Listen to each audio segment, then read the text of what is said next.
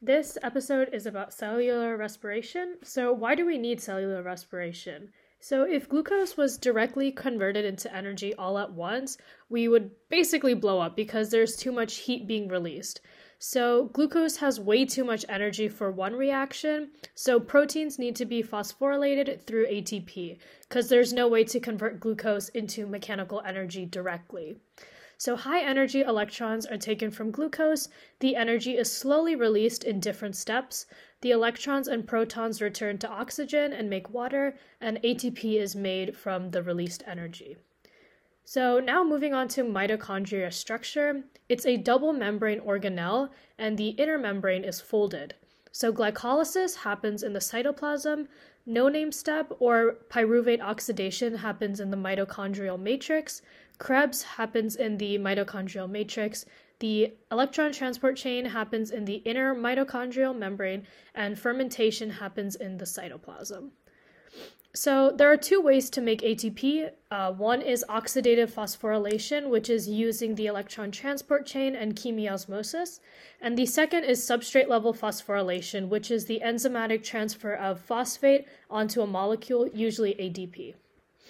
All right, so now on to all the reactions in cell respiration. It starts with glycolysis, which is anaerobic, and what's essentially happening here is that glucose is broken down into two 3-carbon pyruvates. So this also makes two net ATP from substrate level phosphorylation. It makes two NADHs. There's no CO2 involved in this at all.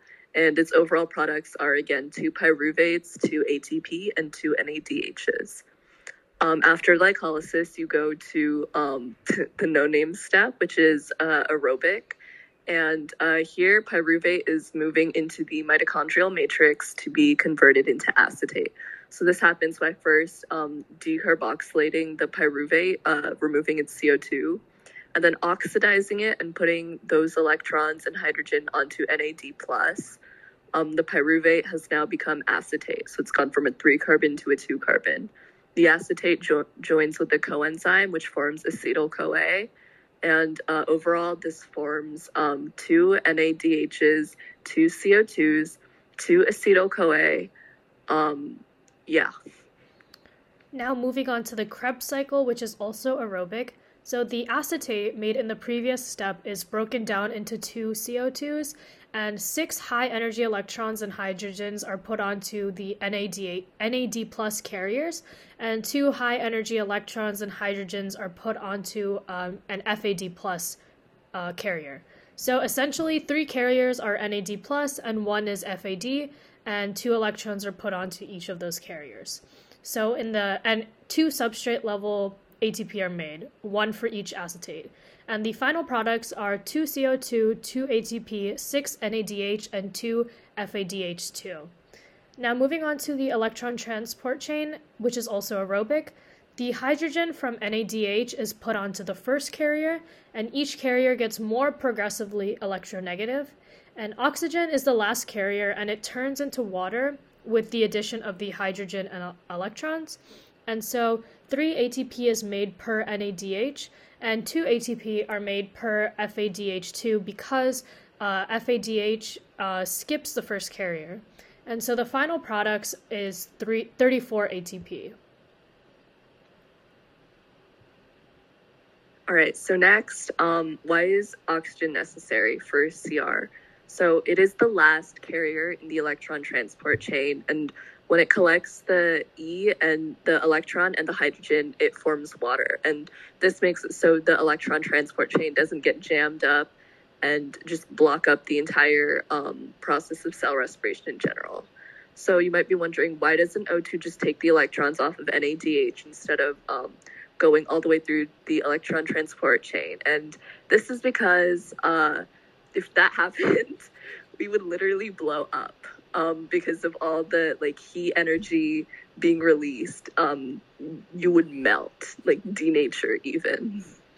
All right, and then moving on to fermentation. So the purpose of fermentation is to replenish NAD plus for glycolysis. So it's for anaerobic cell respiration, and it's done in tandem with aerobic.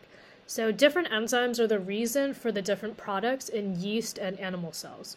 So in yeast cells, pyruvate and NADH are broken down into alcohol, CO2, and NAD+.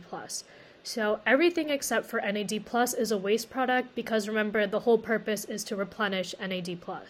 So we take off the CO2 off the pyruvate because alcohol is a 2-carbon, and then take the hydrogen and electron off of NADH to make NAD+.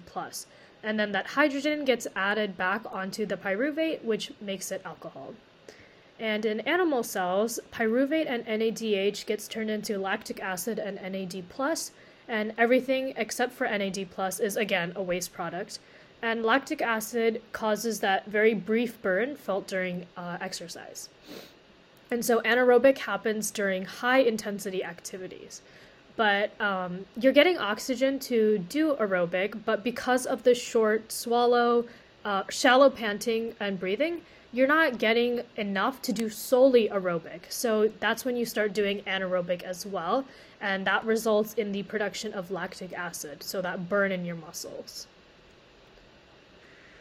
Okay, so what are some practical applications of fermentation? First of all, there's wine, where you put yeast in an environment with just enough oxygen to keep them alive without giving them enough to be able to do just aerobic on its own. So they do anaerobic as well, which produces alcohol for the alcohol. And the grapes provide the sugar for cell respiration, and you actually can't do fermentation with citrus fruit because their acidity will kill the enzymes in the yeast. Another example is bread, which is the same principle where the yeast is rising in the dough. And when bread is baked, the alcohol present, which is a byproduct from fermentation, is cooked off, and the CO2 also escapes the bread, which leaves the holes in the bread, that makes it fluffy. And so we also can use fat for energy. So the 13 fatty acids are broken down and rearranged into acetate, and it goes directly into the Krebs cycle. Fatty acids can make way more acetates than glucose, so fats burn more energy, and they're burned after glucose storage runs out.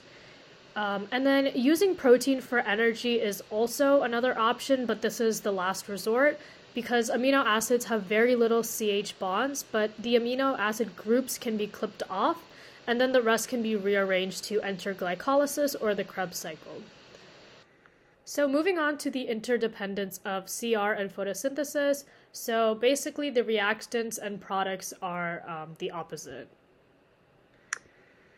All right, so next onto the physiology of cell respiration. So cell membranes are impermeable to ATP, so ATP can't go from cell to cell. Each cell needs to make its own ATP.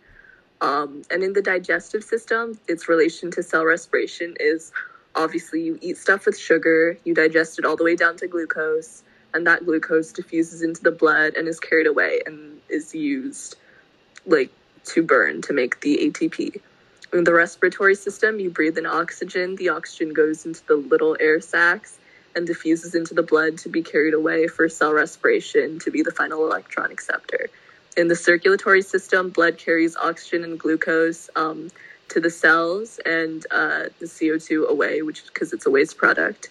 So you might be wondering, why can't O2 just come in through the skin? Why does it need to be the lungs specifically? And it's first of all, we don't have a big enough surface area to volume ratio, meaning we don't have enough surface area to fill our bodies with enough oxygen to support life.